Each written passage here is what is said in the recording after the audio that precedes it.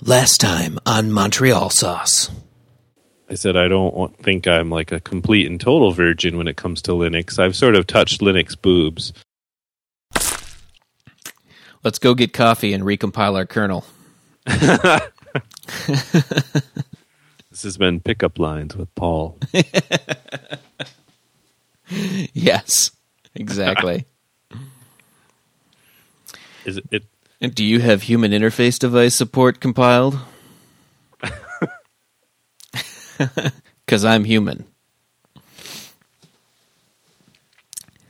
You're pretty. I want to ram you. This has been Pickup Lines with Drunk Chris.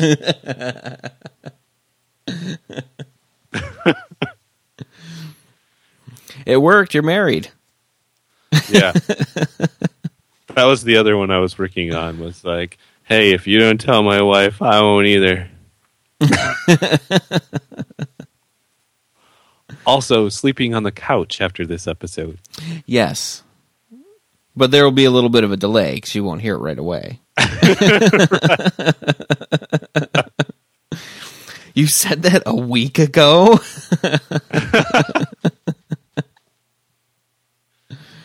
She doesn't listen. She always says, I don't want to listen, do I? I don't want to listen, do I? Yeah, she it's says okay. that. You can listen. It's fine. I know. I think she's caught me several times, like on the phone, saying, "Well, here in Canada," and she's like, "Oh, I don't want to listen to your podcast. You're probably saying mean things about your mean old wife who made you move all the way to Canada."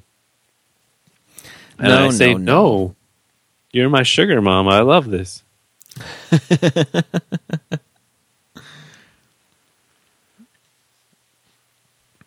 I have a friend doing a startup business, and so they may hire me to process some images for them.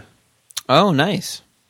It's pretty exciting, but the process is a little intense, and whether I want to believe it or not, it turns out when I click the little apple in the corner of this laptop, apparently it's 4 years old now. Oh, yeah. So we're a little bit worried about that. So I may be upgrading whether I want to or not. Gotcha. In fact, my friend lives in a room that is he lives in New York, so obviously his room that he lives in is smaller than the length of our podcast. Since he is into animation, he has a couple of animation nodes and computers sitting around, and he's like, I haven't done anything with this. I'm just going to ship it to you. So he's offering to do that to sort of help me with some costs, but I may be getting a 8 or 12 core machine in the mail. Wow. Yeah. It's serious business. Is that so he would send you like a full on? No, I said shipping would be too crazy, and yeah. he admittedly he has like a few computers that he's built that he uses to render and work, and Gotcha. He bought these 2 or 3 animation nodes that he found somewhere, and since they're like actual nodes, and I think they're meant to be in a render farm or something, he was going to experiment with them or try to hook them up, and eventually, like a lot of stuff that happens, your life gets busy and you don't do these things, and so now he just wants to get rid of them. So he said that he would just probably ship me the board and the CPU because it would be a little less expensive, and then I'd have to buy a power supply and a case. And yeah, right. Yeah. So we'll see. I don't know. I'm a little nervous about doing that. I mean, they are not old, and obviously like 8 cores is a lot. So I'm sure it'll be fine, but it's one of those things whenever you take on a project like that, it's like, oh, oops, we forgot about this. Here's another $400. Right. You know? Yeah. So I'm kind of hoping that the old MacBook here can handle the work that they're going to send me, but I haven't got the hard drive in the mail. So yeah. Let's see. I did some work with him today just to kind of get the ins and outs of what I needed to learn, and then he sent me some images through Dropbox, so I'm going to play with them maybe tomorrow and see if this computer can do it. Nice. Yeah, fun times. Yeah. So part of me wants to be excited about a crazy new computer to play with, but the other part of me is like, oh, that's going to be money. So I have to like sit down and be an adult and figure out how much money I can like make doing this job and if the computer will pay for itself. Mm-hmm. Right. In the meantime, we're looking at pretty soon here upgrading the wife to a Chromebook. Ah, okay. She, because the school is so embedded into Google services. Yeah. So they have some in some of the schools, but her current school doesn't have any. And we talked about it before, and, you know, there's limitations to those machines. Sure. For sure. Yeah. But she just would like to get the experience so she could be a little more useful and maybe move up in leadership and things. So, oh, yeah. and her laptop currently needs an upgrade, and we've just been dragging our feet, and we bought the tablet hoping that would help. But right. But she now wants the Chromebook, so that's cool. I think it'll be fun to play with. Yeah, that'll be interesting, especially if they're using them and kind of supporting them in her in her school. Yeah. That would be that certainly makes it for a more pleasant experience. Because if you're not really in the Google ecosystem, you're going to find that machine very limiting. But but if you use a lot of their services, it's going to do pretty much everything you need it to do at that point. So, yeah, I was amazed though. Like, I can understand like it doesn't need much, you know. So, and the idea is like it doesn't need much, and so therefore you don't need like a tremendous amount of power like the Raspberry Pi. Sure. So it's built to a need, but I was just amazed that if it looks like when I was kind of looking at them a year ago or so, or maybe 2 years ago, like around Chromebooks when they first started coming out, would have like 4 gigs of RAM, and now they only have 2, which, okay, keeps the cost down, but I'm like, you can never not have enough RAM. Right. I'm like, the old flaming iMac over in the laundry room right now has 2 gigs of RAM and it's maxed out. And let me tell you, folks, like it used to play videos pretty well, and it still does, but I can't play a video and like scroll at the same time. Yeah. So my iMac here, you mentioned the flaming iMac. Apparently, my iMac is one of a series of iMacs that has a recall on it right now from Apple, where they will replace your graphics card because the graphics cards are slowly failing on a large number of them due to a defect in manufacturing by ATI. So, oh no! Yeah, and it's funny because I had just started seeing like weird glitches, and it's what I'm seeing. It's not like a total failure. The computer is completely usable, but what's happening is every once in a while, like I'll be scrolling, and then all of a sudden there will be like weird digital distortion-y green squares that just kind of show up in different places on the monitor. And it's interesting because it only gets stuck in one of the 2 frame buffers. So while I'm scrolling, like they'll disappear, they'll come back, they'll disappear, they'll come back. And if I like take a window and drag it all around the screen, that will reset that other frame buffer and they'll all go away. Yep. Which Pink. Is what? Pink is pink and green are the 2 colors for mine. Yep. Occasionally, what's wicked cool is it will like it'll get like one of those like cheesy dock animations, like when you minimize something stuck in the buffer, and then you've got this sort of like mangled like window piece hanging out. Yeah, that was always frightening. Yep. I was like, oh no. So yeah, I'm not seeing any glitches right now as we record the podcast, but on the other hand, I'm not doing very much with the monitor at this time. That's super video intense. But I will be probably scheduling my computer to go into the Genius Bar at some point, because if they're going to replace a graphics card, I'm going to take it. Oh, yeah. So for sure. Get a couple more years out of that. Because I think this iMac is 2.5, 3 years old now, so... Yeah, I'm a little torn because, well, first I was going to say, yeah, you're going to have to, hopefully they can do it in the store, because you're going to have to give up your whole computer because they sure won't let you do it. Mm-hmm. Even for the plastic foot on my MacBook here that fell off, like I read online that you can just get one at an Apple store and put it on yourself. No, I have to like make an appointment and they have to physically do it. I can't do it myself. It's like a rubber foot. I push it in. Right. Exactly. I was like so frustrated because like to get an appointment at the Genius Bar, you have to know Steve Jobs, like resurrect him from the dead and have him walk you into the store to get an appointment. I have got a really great customer for you today. His name is Chris. And there's one more thing. He's got an iPhone.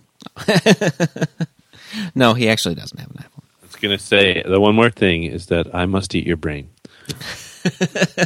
I am zombie Steve Jobs. I'm going to feel really bad about it later, though. Not. Yeah, and it's phones. When you said you're going to take a graphics card if they'll give you one, for whatever reason, I was feeling vulnerable in a new country. It was my second day in Canada. Where did the phone guy touch you, Chris? It was horrible. No, he made me buy the insurance. I never buy the insurance, but I was like, I'm in a strange place, and if my phone breaks, who will I call? So I bought the insurance when I got my phone, and he said, if anything, like, you know, we pretty much will replace the... Well, you can, if anything, this insurance is worth it to replace the battery. You know, the old laptop, like, insurance sale. And I was like, right. You know, I just recently bought a battery for the Droid X before I moved to Canada, and I bought it on Amazon for, like, $16, which was like, and it was from Korea or who knows where. Mm-hmm. And I don't know if it's any better than the one it replaced. But, so it's like, when you just said that, I was like, oh yeah, I've been meaning to like go to the store and say, oh, my battery's not working. Can I have a new one? But the downside of that is like, if he wants to touch my phone, it's not going to look very Samsung-y. Because right. I'm not running their ROM. Yes. It's no longer touch-whizzed. Yeah. I need to pull the old like take a screen cap of the TouchWiz screen and then put that as my wallpaper. There you go.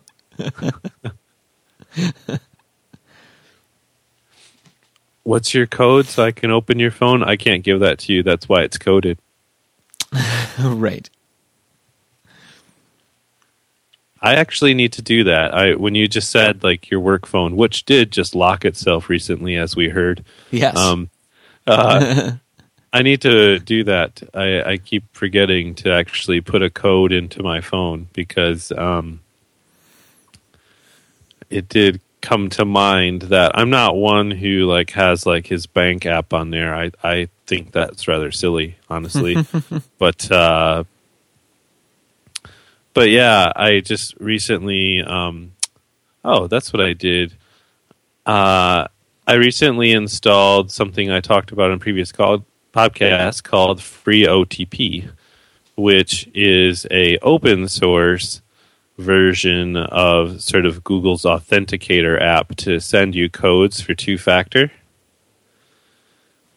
And so now that I have this, I have two-factor authentication enabled on most of the websites that I use. So obviously my Google, I've had that set up forever, but Tumblr for my blog and my hosting company has two-factor enabled. So I have that, and there is Evernote has two-factor that I can use this app with. So now I just have one app that gives me my two-factor codes for all of these services. Nice. So I was really excited about that, and then as I was like setting it up, someone was like, it sucks that you have to have this extra like 2-factor thing, but it's also on your phone. So make sure you're locking your phone. And I was like, right. Oh yeah. All someone has to do is pick that up. And yeah. So yeah, I did a big blog about how to find your lost Android phone, but it might do well to actually secure my phone. I can erase it, but it could be too late. Right. The fun part about passwords, too, is that I recently found, thanks to Lifehacker, I found this fun little website. It will tell you how secure your password is if you're silly enough to actually type in your password into a website. Or you can type. They even say, like, right on the website, like, don't type your password into strange sites. We aren't going to do anything with it, but you probably shouldn't, huh? Right. And so it was just crazy silly how, like, some of these passwords that I have would be to break on a normal desktop computer. Like, one of my passwords is the randomly generated characters that Grand Valley State University gave me to log into my email when I first got an email account there, rather than changing the password to like something that I know and love. I just memorized the random numbers because I thought, how secure is that? Yes. Right. And that password, I think when I typed it in onto the website, just a regular desktop computer made today could like decrypt in like, I don't know, 90 minutes. Yeah. And so I decided to now, with all my passwords, move to the joke but totally serious webcomic that's pretty famous from who is that? XKCD. Yeah. I've moved to this like random. Where it's like a giant passphrase of random words, more or less. Yeah, exactly. I'm like, wow, those are really hard to break. When I was typing those in there, like 6 septillion years and things like that. Yeah. But what's funny is when you do random phrases of words, they're really hard to remember. Yes. I'm like looking around the house going, okay, my new password is lamp, swimming, 36, railing.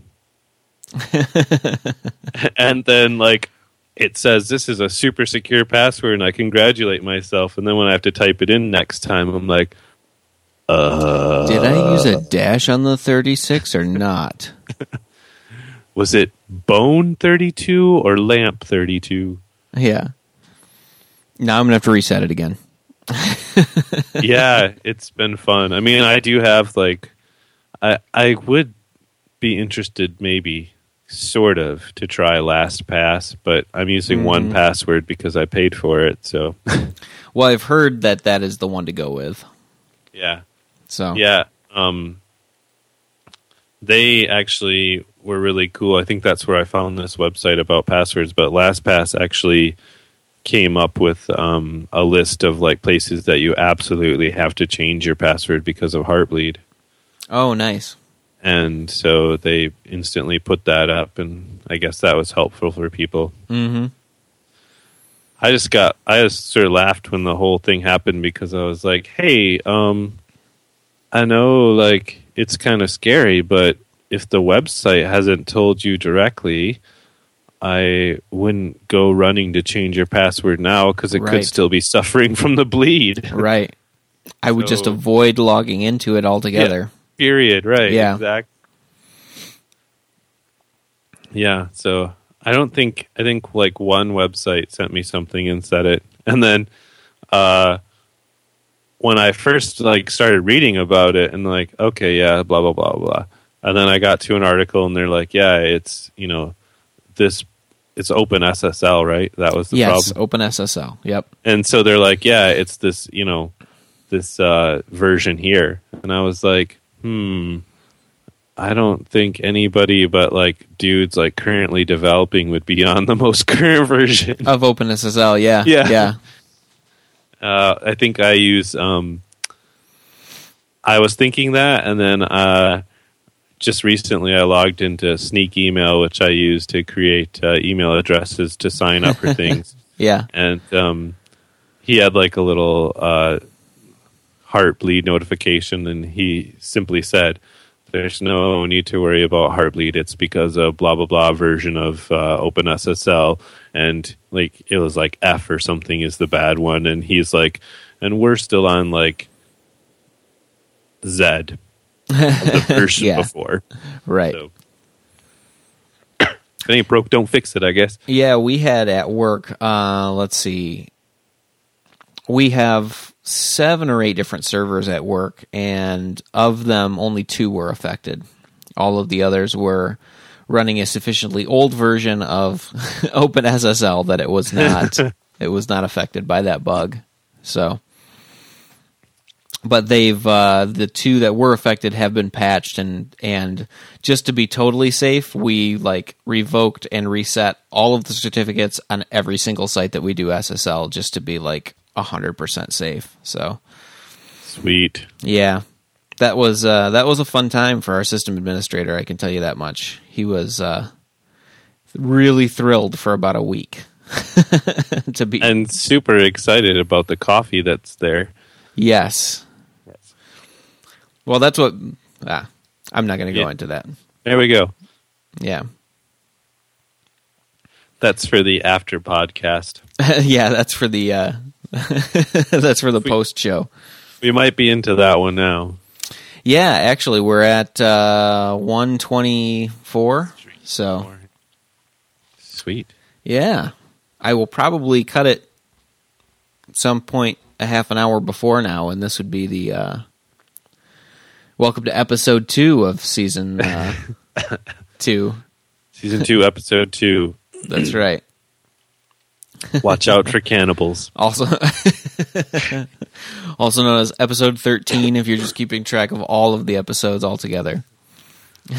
Depending on which canon you believe. That's right. Exactly. Stardate. Oh. So have you, there's something, I have only caught a few episodes, but have you gotten into Cosmos? I have not even seen a complete episode. I've only seen about 10 or so minutes of it. So no, I haven't gotten into it. I do want to watch it, but I'm kind of gonna just wait and see it in some kind of an on-demand fashion. Yeah, it's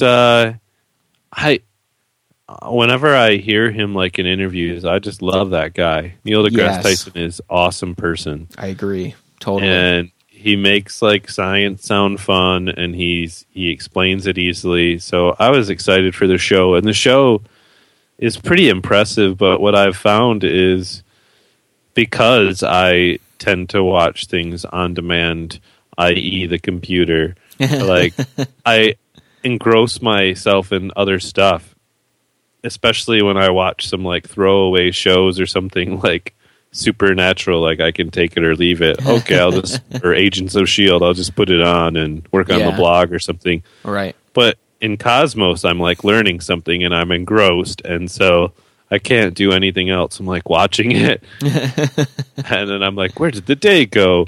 So I think I do need to sit down and like watch it in front of the TV and maybe enjoy it with the wife if she's interested. But sometimes she's like had a long day. She's not interested in learning more stuff. She just wants to veg out and watch like something silly. Yeah. Yeah. Yeah, it's what I did see of it I liked. I just wasn't quite in the right frame of mind for watching that. It just wasn't what I was looking for at the time in terms of entertainment. But it was you can tell he's very passionate about it. He's got a lot of energy for science, and he's obviously very knowledgeable. And yeah, like you said, he makes it very, very approachable. So it doesn't. I think there were some people who, on the religious side of the ball, that got a little offended by some stuff in the first episode. That was really the only one that I've heard a lot of controversy about. I don't know if there's anything. I haven't heard any of that. Yeah. Crazy. It was just a couple of articles that I saw that was about the particular. There was a story that was told in the first episode, I think, that was about somebody who he considered to be a martyr for science, and they were kind of like disproving that he was really a martyr for science, and more that it was just political intrigue within the church, kind of a thing. So Right. It was kind of like playing it up incorrectly to say that he was really scientific, and that was why they were doing this. There's been actually, I think I've watched like 3 episodes maybe, and like you just said, that's another factor, is that I'm not in the right headspace to watch it. Like, I think I'm looking for escapism, not like learning at that time. Yeah. So, but yeah, I think in at least 2 of the episodes that I've seen so far, like, I've just thought, ooh, that's, I guess it's a science show, but I certainly don't think that maybe people in conservative areas will like what he just said. Right. Yeah. Yeah. And I think I don't know how it's. Again, I have to actually watch it at some point so that I can make maybe a more informed critique of this. But I kind of feel like, and maybe I'm giving him a lot of benefit of the doubt, but I feel like he's not presenting the religious aspects of it to say, religion versus science. I think he's presenting those aspects of it to say there are religious people in history who have been scientists as well, and he's trying to offer an olive branch, to use a religious metaphor, to people on that side of the fence and say, look, science and religion don't have to butt heads. It really is about what we can, what do we observe, and what do we believe, and how do we reconcile those things without wanting to be at each other's throats all the time. So I don't think I just thought, like, when I was watching it, that 1 or 2 things that hit me. I thought, like, certain people who will never be happy, right? Like, not to point fingers, but like certain, like, Tea Party people aren't going to be happy with no matter what you do. Like, you could have no government and we would still spend too much money on government, right? Right. Yeah. So those certain types of people would be angry about this show no matter what, but he presents the information as factual or observational. He doesn't like sort of take a side emotionally or call anyone out. So it's done in good taste. So yeah. And the segment that I did see, he wasn't talking about Christianity, but he was talking about religions and both ancient and more modern, and how they looked at the stars and the stories that they told with the constellations and stuff like that. Like, there's a history of trying to understand what the stars are and what the stars are about. And that's kind of the context he was putting it in. Like you said, it's observational. He's not forming an attachment or making a judgment on it. Right. He's just saying cultures have been trying to figure out what this is and have been coming up with explanations for it, based on whatever they could observe at the time, both about the stars, but also about human nature. So, word. Totally.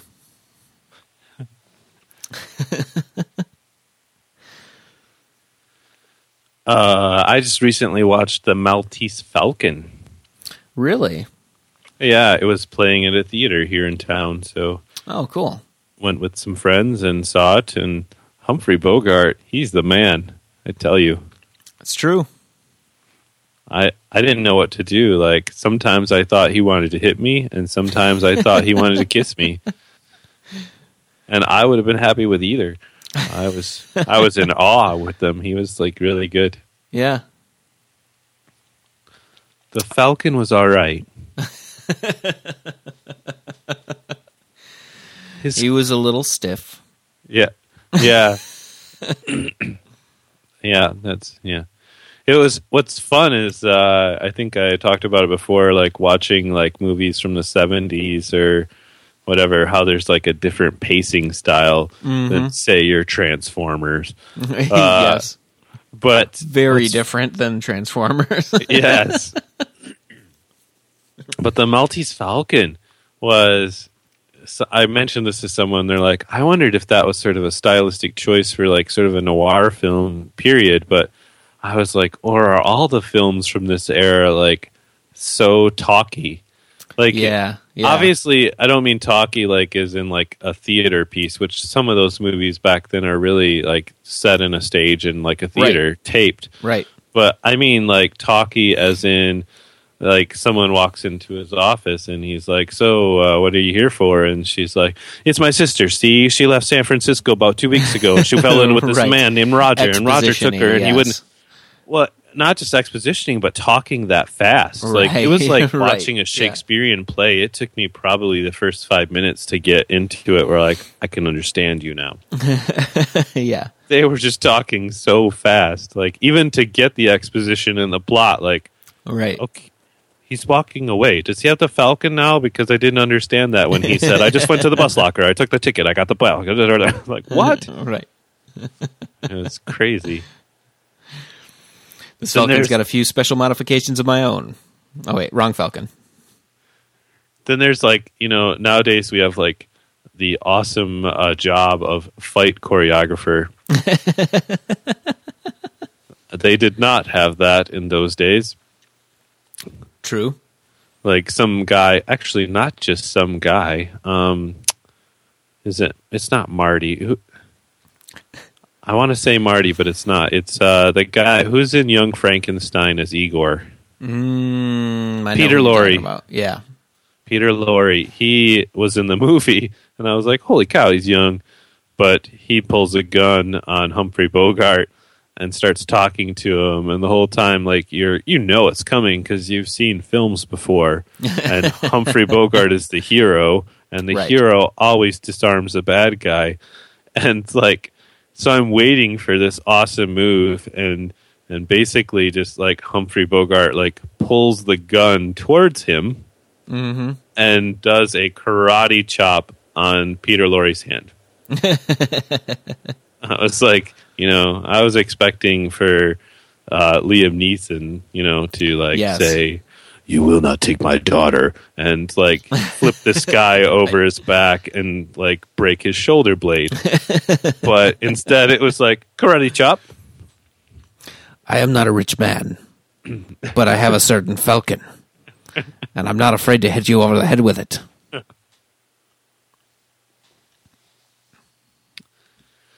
Yes, we need to have him come on the show and just leave messages. That would be great.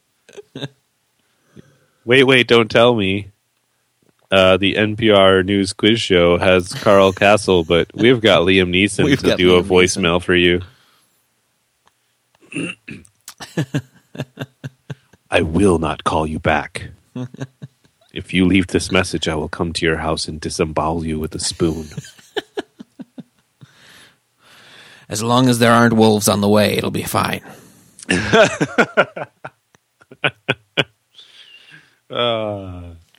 Yes. Oh. Or Sith. Turns out I can't fight Sith very well. I get all ghosty. I'm actually having a lot of fun. And that's a very long podcast, so I just want to defend our podcast. Although they do have a format on the Flophouse where they watch a film and specifically talk about it the whole time. Right. But it's a very long podcast, the Flophouse, and they, in the past, I guess they did this episode where they went back and they watched the episode 2 of Star Wars. Okay. And, well, I thought it was interesting. We need friends with podcast shows. That's our next goal, because apparently this was an idea of a pod crawl. Okay. So some other movie podcast, maybe on the 5x5 network or something, or Revision 3, they did they did episode 1, then the Flophouse did episode 2, and then another show was going to do episode 3. So you could listen to all 3. That was their idea of a pod crawl, I guess. Okay. So anyway, I listened to them making fun of episode 2 because you brought up Star Wars, and that was very entertaining. Yeah. I mean, my favorite scene is like, I killed the younglings. I killed them all, even the younglings. Sorry, I said that with too much conviction to actually. Right. You emoted. Yeah. But it sounds like something my daughter would say she did. I emoted. I like that. Yes. That's the Montreal Sauce t-shirt available next week. Yes. I From emoted. Teespring.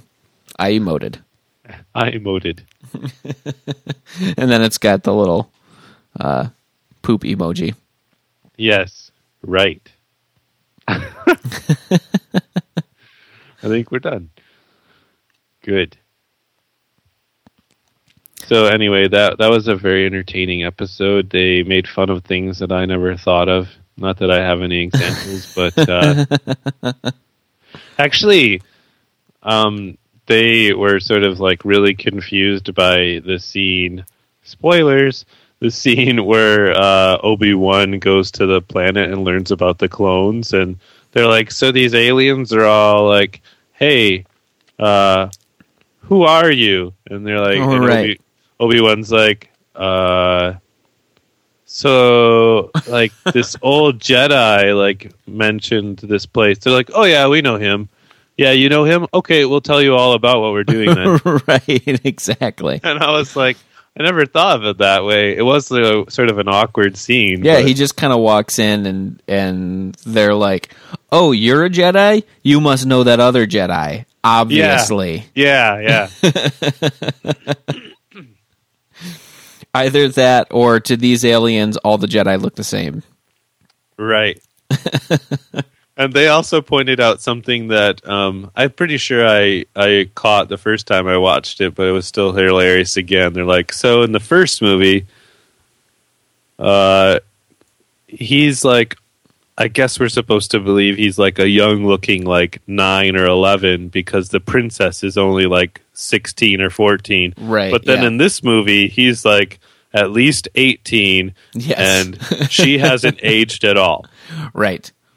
But maybe we're supposed to believe that she's this beautiful kind of creature who ages and still looks gorgeous and whatever. So they were saying that whole like love thing between them is kind of creepy. Like he's been in love with her since he's like. It's definitely creepy. Yeah, it's definitely creepy. Right. And he just has in that. There's that scene where he's supposed to be like guarding her, or they're kind of setting it up where he's going to be guarding her, and he just looks like a creep. Like he's standing in the hallway, and he's got like his head tilted, and the way that his shadows are falling on his face, it's like, dude, you're just like stalking her. That's and the whole they made fun of the whole like Emperor Palpatine thing too. Mm-hmm. It's just like this whole thing where like we know, but I guess if you're supposed to be watching this in order, you wouldn't know, but you still know. Right. Like he's this evil character. It's right. Like, well, that's and the thing is, so I feel like the way that the movies are set up. Now I'm going to go into my whole machete order spiel, but I feel like the way the movies are set up, like that's supposed to be some kind of a cliffhanger that he is the emperor. But then in the original trilogy, you've also got the cliffhanger of Vader is Luke's father, right? Right. So the only way that you can watch the movies, and really know and preserve both of them is to watch it in what's called machete order, which is basically watching. You start with the original Star Wars, A New Hope, and then you watch Empire Strikes Back.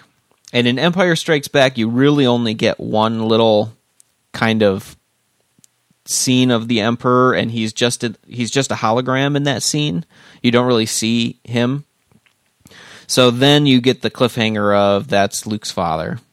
And that preserves it, because if you had watched 1, 2, 3, you'd already know that. Right. So then you go from Empire Strikes Back.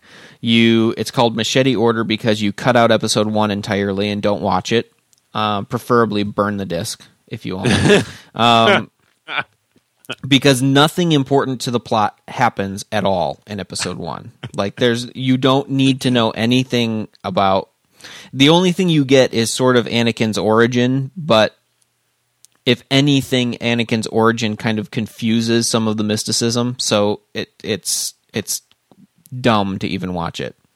Nothing else important happens. Like it doesn't precursor the Death Star. It doesn't tell you about the Republic like falling or turning into the Empire or anything like that. Like nothing important happens except that you get introduced to Anakin. Maybe is the only important thing. And you also get introduced to the fact that has no relevance to the plot of the entire series that Anakin built C-3PO. Yes. Yeah, like if you get rid of episode 1 entirely, you actually restore some kind of important things to Star Wars, which is that you don't know if you don't watch episode 1, you have no idea where C-3PO came from. We still have no idea where R2-D2 came from. Anakin didn't build him, I don't think, unless he did it like before he was born. So, in the podcast, they're like, there's this really pointless scene where they're running around the factory making the robots, and like all of a sudden, like R2 is stuck. What's he gonna do? And these jets come out, and he's like, yes. Apparently, he never needed to use those in the next few movies ever again, right. Even though they might have been helpful, say in Dagobah. Right. Yeah, exactly. Could have gotten out of the swamp, man. Yeah. Yeah, it is. There's definitely stuff like that. Like you see it and you're like, oh, yay, R2D. Wait a minute. Come on. And then the other thing that's in episode 1 is the midichlorians. Like, all of a sudden there's a scientific explanation for what the Force is and how it works. Right. And I was going to say that. Yeah, so if you get rid of episode 1, you kind of get rid of those things, in a sense. Even though, I guess, technically they're canon and exist. You can pretend they don't. So you start with episode 2, and now you're kind of in flashback mode where you're learning about who Luke's father is. So then you learn about who Luke's father is in episodes 2 and 3, and that lets you then move on to episode 6. What their biggest complaint was that I was like, oh, I never really thought of it too much, but they said that episode 2, when they were reviewing it, they're like, there's just so much conversation in this film, like Obi-Wan talking to the clone makers and political intrigue with like the Emperor talking to people, and they said it's like a lot of talking, and then they throw in like a few action scenes. Yeah, but like when you go back to the original series, there's stuff happening all the time. Like there's a few scenes where it's like, okay, Luke and someone are sitting on the Millennium Falcon, but they're playing monster chess. Like something's going on. Yeah, something's happening, right? And I thought, oh, that's interesting. I don't remember episode 2 that well, but that's true. They were saying too that the like sort of chase scene. I remember there was like a chase scene with flying cars, and I remember not enjoying it. And they just watched it, and they were just saying like how completely and utterly like disinterested like Obi-Wan and Anakin were, and I was like, oh yeah, maybe that's why. Right. Like, I don't know if it's like the direction, like these guys are Jedi, so they're supposed to be like totally cool with like this scary like flying around and driving, but they just seem bored, like they weren't actually there. Right. And I was like, good call. Yeah, Anakin's sitting in the car, and he's like, he's not even paying attention to what Obi-Wan is saying. He's just like looking because he sees where the other person is, and then he just jumps out. And Obi-Wan isn't even really angry. He's just like, I hate it when he does that. Yeah. I like how Obi-Wan had a little bit of a Brooklyn accent there for you. Oh, I hate it when this guy. I hate it when he does that. Now I've got to goes and gets him. That's that's why like the Sand People never mess with Obi-Wan in later movies, because he was just walking to his cave and he's like, I'm walking here. Can't you see I'm walking here? And they're like,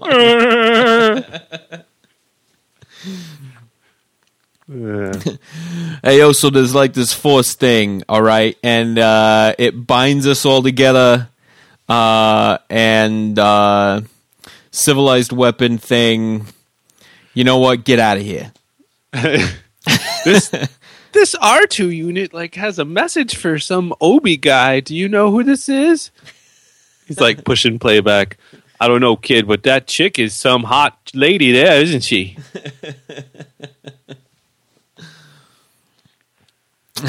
I'd like to show her my lightsaber. What?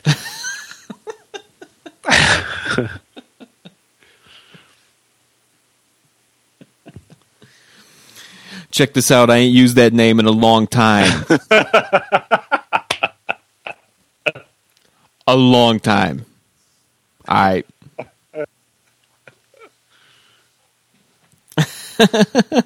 I like it. I don't know where it's gone. It's off the rails. It's fine. It's about that time to be off the rails, I think. It is. It is. It's TikTok time. Yep. Yeah. Skype is also being funky here and there, too. I don't know if you're seeing stuff on your end, too, but... Yes. Yeah. Totally. Yeah. I noticed earlier, and I made a face. You were probably like, he doesn't like what I'm saying. But yeah. Stop talking about Star Wars. He doesn't like me. I was looking at the camera, trying to give you eye contact, and my green light next to the webcam went off and back on, and I was like, you don't see that? What? And then I saw my picture flicker for a second, and I was like, that didn't happen at the same time. Hooray for buffer. Yes. Buffer overflow.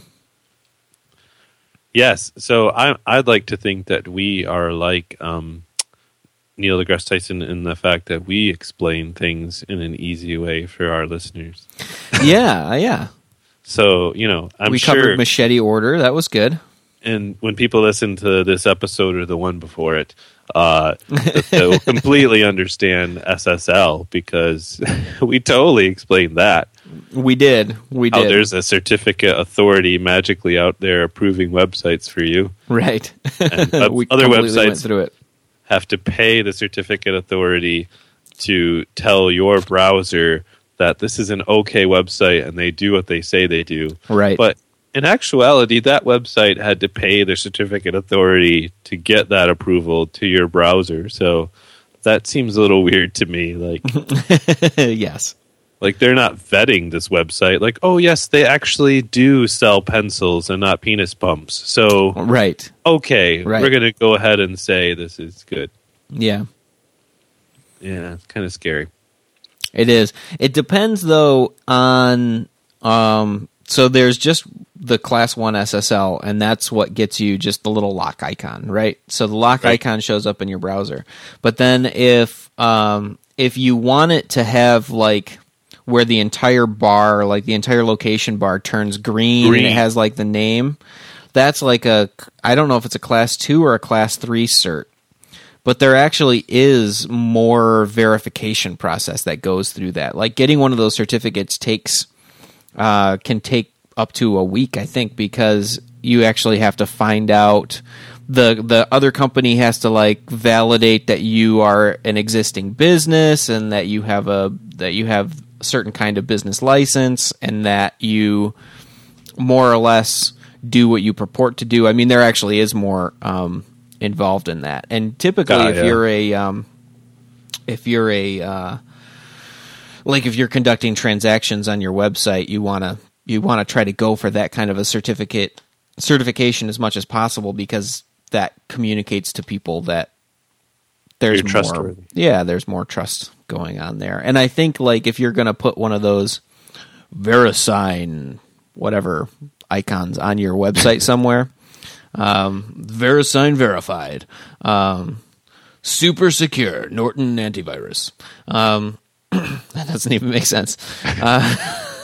By Menon. Hot Pocket approved.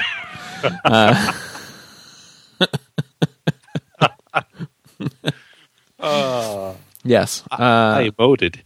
I emoted. I emoted. Yeah. So and then I was reading that there's a Circle of Trust signing you can get as well. That's pretty interesting. Or web trusts. So you have to go to this website and sign up, and then you have to be approved by the other members. Right. Yeah. It's the vetting process. I'm like, well, that's kind of interesting. Mm-hmm. So I've learned a lot about being secure, which is weird because I'm mostly insecure. Yeah. So, yeah. Well, the other thing that you can do is so you can generate a certificate and be your own certificate authority. Right. And then you can sign your own certificate, self-signed certificate. Yep. And what you can do is you can take your certificate authority certificate that you generated, and you could install it on devices as you need to, so that you can say, okay, I have explicitly installed the certificate on this device, so now the device won't give me the nasty pop-up that says, we don't know who this is, we don't know what the certificate means, it's not validated. The device will just trust it because you've actually explicitly installed the CA cert, it's called, the Certificate Authority cert on that machine.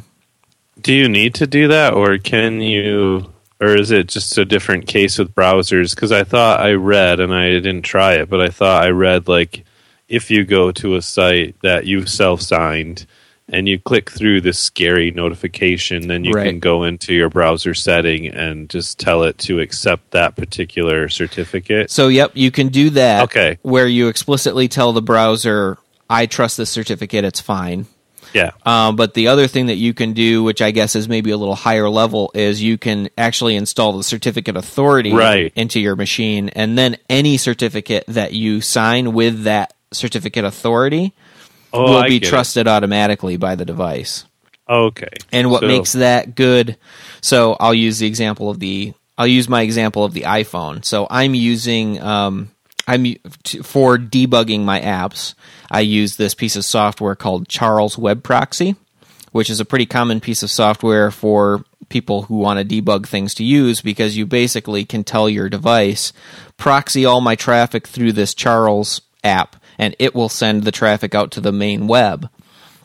And for regular unencrypted HTTP traffic, that's fine. It will show you, like, here's all the requests that your device is making, and here's what's coming back to you from the server. So you can debug, like, the traffic that's going in and out of your device. But with HTTPS, it's encrypted, so you don't get anything. What you can do is you create, within the Charles Web Proxy, you create a certificate authority and your own certificate.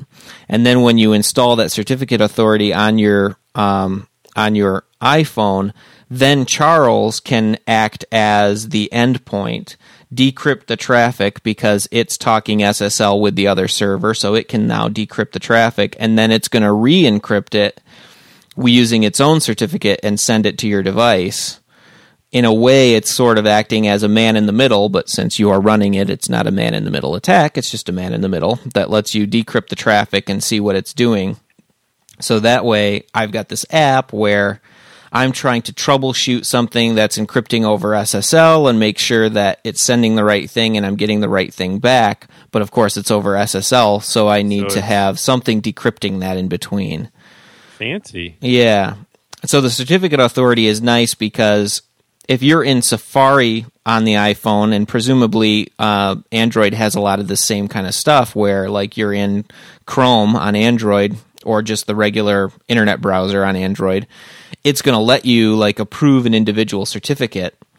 But if you needed to install, if you needed to do the same kind of thing where you're debugging an app, well, the certificate authentication is like probably at a lower level. It's at the system level. So the system needs to be able to trust those certificates, and Android probably has a different way of doing this. Like you could explicitly install certificates through, you could probably sideload them or something because it's Android, right? But there's a lot of fanciness involved in taking a self-signed cert and getting your device to trust it without giving you a rigmarole every time you're trying to go to that website. Right. Yeah, that's the end cause. Yeah. This has been tech support for Chris from Paul. Which is something I didn't do this episode. I usually like to come up with a question and get my problem solved and re-record it. If that was our format, I should be a little more ignorant, maybe. But I don't understand why my phone is locked. I don't remember my password.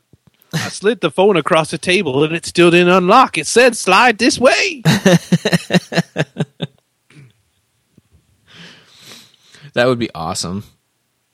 That would be a good video, actually, to see somebody just like sliding it across the table and getting frustrated. If you get bored, unlocking.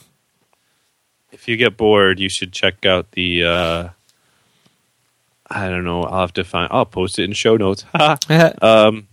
There's a video of people using the Oculus Rift. That's pretty funny. Oh, okay, good. Because I used it recently, and yes, there's problems with that device. Oh yeah. The problem is your brain is where you take most of your sensory in, right? And so you use your eyes and your ears and your nose and all that. So when you're in the Oculus Rift and you have the goggles completely over your eyes and you're submersed in this 3D environment, you then have like a joystick in many cases in your hand, and that's how you walk forward in the game. But all of your senses in your head are saying I'm walking, but your body's not moving. And this is why people get motion sickness. So my wife she started to feel ill and quit, and then I played for 5 minutes, and since I watched her play, I kind of knew what to do. So I finished, but man, if I was in there longer, I would have got sick too, for sure. Yeah, yeah. So I can see like what the benefit of all these like silly game companies coming up with like a treadmill or something to put people on, so you can still have that motion. Yeah. But yeah, my friend posted a video of people like her, even my wife's aunt who let us play with it. She said that she did a roller coaster game in the Oculus and like she fell down. Yeah. And this video is mostly people doing that roller coaster one, and they're just like falling over. People are holding them up, like they're screaming. Like, it's pretty intense. Yeah. That your senses are just like, what's going on? Mm-hmm. Yeah. So that's cool. And I got to play with Google Glass recently. Nice. So cool. I got to wear Google Glass and have it not respond to me. Because a bunch of people have been using it, so I don't think it's really sort of latched on to anybody's voice.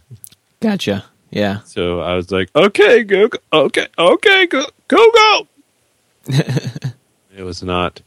But you can touch the side and scroll through, which I found to be easier anyway and made you less of a dill weed. But still, Google Glass seems like, the Bluetooth of the new millennia. Like, yeah, it's like, oh, you're wearing Google Glass, you pretentious jerk. Like people with Bluetooth that are sticking out their ear. Yeah. I still feel like self-conscious when I'm walking. Like I'll be walking to lunch or something like that, but I'll have my earbuds in with the little microphone, and somebody will call, or I'll be talking to somebody, and like. You feel really self-conscious, like I'm walking around and it looks like I'm talking to nobody. So yes, yeah. At least if you physically have the phone up to your ear, people get it, right? But there's no cue if you just have. Yeah, I guess people probably are getting used to the fact that people have their earbuds in. If they're talking, they're probably talking to somebody, but it's weird. Speaking of cues, I demand that the world follow my new idea, which is to when you call someone to announce that you're calling. I know we all have caller ID, but in the case, even if that's not the case, like I'm tired of the person answering the phone saying hello. Right. I would like it to be the other way around, because I'm finding when the telemarketers call and I pick up the phone but I don't answer it, the machine can't start to talk to me. Oh, interesting. So if there's dead silence for a while, the phone just hangs up. But if a person's calling and I pick it up, they're like, hello? Hello? Is anyone there? Right, Hello? right. Then I know it's a human. Yes. And I can start talking to them. A human. But yeah, it's pretty funny. Or I'll pick up the phone, I'll make it sound like the phone isn't working and go, and then all of a sudden I hear click, and it's like, hello, are you interested in a fabulous vacation? And you just won one. Press. Yeah. Funny. I have to make a noise first. Mm-hmm. Either that, or I am going to buy another Raspberry Pi and teach it to screen my calls. There you go. Just Teach let it. it. Yeah. Teach it to screen your calls. Yes. Teach it. Make it pick up and then waits for a noise. Yeah. So they're like in a waiting game. There is I don't know if it's on Instructables, but I do remember reading it, and I'm sure I could find it quickly. But I'm pretty sure it was a Raspberry Pi, but somebody made one so that it will, kind of like Google Voice does, it screens the calls for you when they come in. Yep. But this particular device, like, he just simply has it ask you a math question, and then you answer it. So what's 1 + 1? And then you have to push 2, and it'll connect the call. But it's that way, if it's like a machine calling you, you're not going to get it. Yeah, right. I'm like, that's pretty cool. I like that idea. Of course, a telemarketer could still do it. Sure. Might as well make these companies pay actual humans to do this, though. We get a lot of telemarketing calls because my wife is very generous and donates to a lot of charities. And so... okay. I was just reading today that one of the things that you can do when you get a lot of junk mail, they had all these suggestions. Like, there's like this website called Charity Navigator, so you can kind of find out information about a charity. Okay. And you can find out how much they contact people and maybe how to get out of it. I don't know. I didn't really look at the website. What I found interesting was they said... if you get a lot of telemarketer calls from charities, you should absolutely never give them any money, because those particular companies that use that telemarketing firm, the telemarketing firms probably take 30% of your donation. So it's better to donate directly. And I was like, wow, I never thought of that. I can't wait till the next call I get and be like, no, I'm not going to give you money. You're going to take it for yourself, you big jerk. That's right. Shaving a little off the top, and by a little, I mean 30%. Yeah. Apple. What's that popular one that the NFL always uses? I can't remember. There's like a charity out there that's really big. But they have like Play 60 or something like that. Yeah, but it's like a joint. It's a joint venture because it's not really the NFL who runs it. It's some other, because they used to, when I worked at Target in my youth, you could donate a percentage of your check every week when you got it to this particular charity. So it's a huge organization. But I do remember learning that, like, pretty much, it's United Way. That's what it is. Yeah. Pretty much like 10% of the money that the United Way raises goes to their charity. The rest is all to run United Way. Right. Yeah. And so I've always been like a little hesitant of stuff like that. Like, holy cow. Yeah. It's the dang people. If once they start employing people, it costs a lot of money to run those things. Yeah, why don't they just move it to overseas like every other organization? Just automate all of it. Yeah. Yes, robots. Right. I like it. Hello, sir. I am calling to inquire about a donation to Hell 9000 Way.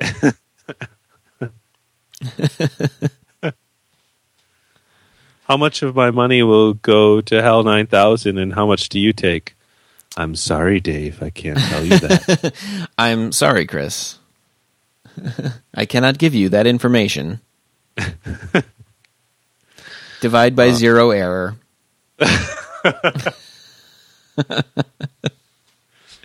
Oh, I emoted. I emoted. I think we should call it. We're over the 2-hour mark. Yes, sir. I did notice that.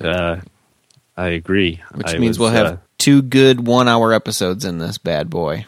Boosh. Yeah. Booyah. Do we need like a complete non sequitur and then an ending, and then we need to do the proper ending for this episode. So the first thing we recorded.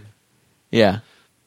So I just have to be like, oh my gosh, it's raining outside. Oh, we should probably cut the show short anyway. And then that's the ending to the first one. If you can just edit it in somewhere, like in the middle of one of my sentences. I'll toss it right in there. So yeah, Paul, I've been watching this. Oh, it's raining outside. We need to go. Boosh. That would be even better if you could go ahead and edit you into there saying that. Sure. I can do that. I like that. All right. I am, of course, at Paul D on all of the social media places that I participate in. So you can try to find me on things. I've seen him. Yeah. Yeah. I am at sick days at most of those places. And the ones that I'm not, well, I don't want you to find me on. Right. So that's 2 Ks. So I can't spell right good and such. Sure. Yeah. All right. So this has been Montreal Sauce. It has been. It will continue to be. It will continue to be in the next episode. Episodes. Yes. Zuzza. Yeah. Stay tuned for more fabulous guests in season 2. Yes. Yeah, I think we should try to get Jonah on for the next one. We can talk Captain America. Cool. I'm down with that. And I'm sorry we went over a little bit on time because Jenny isn't paying attention. All right.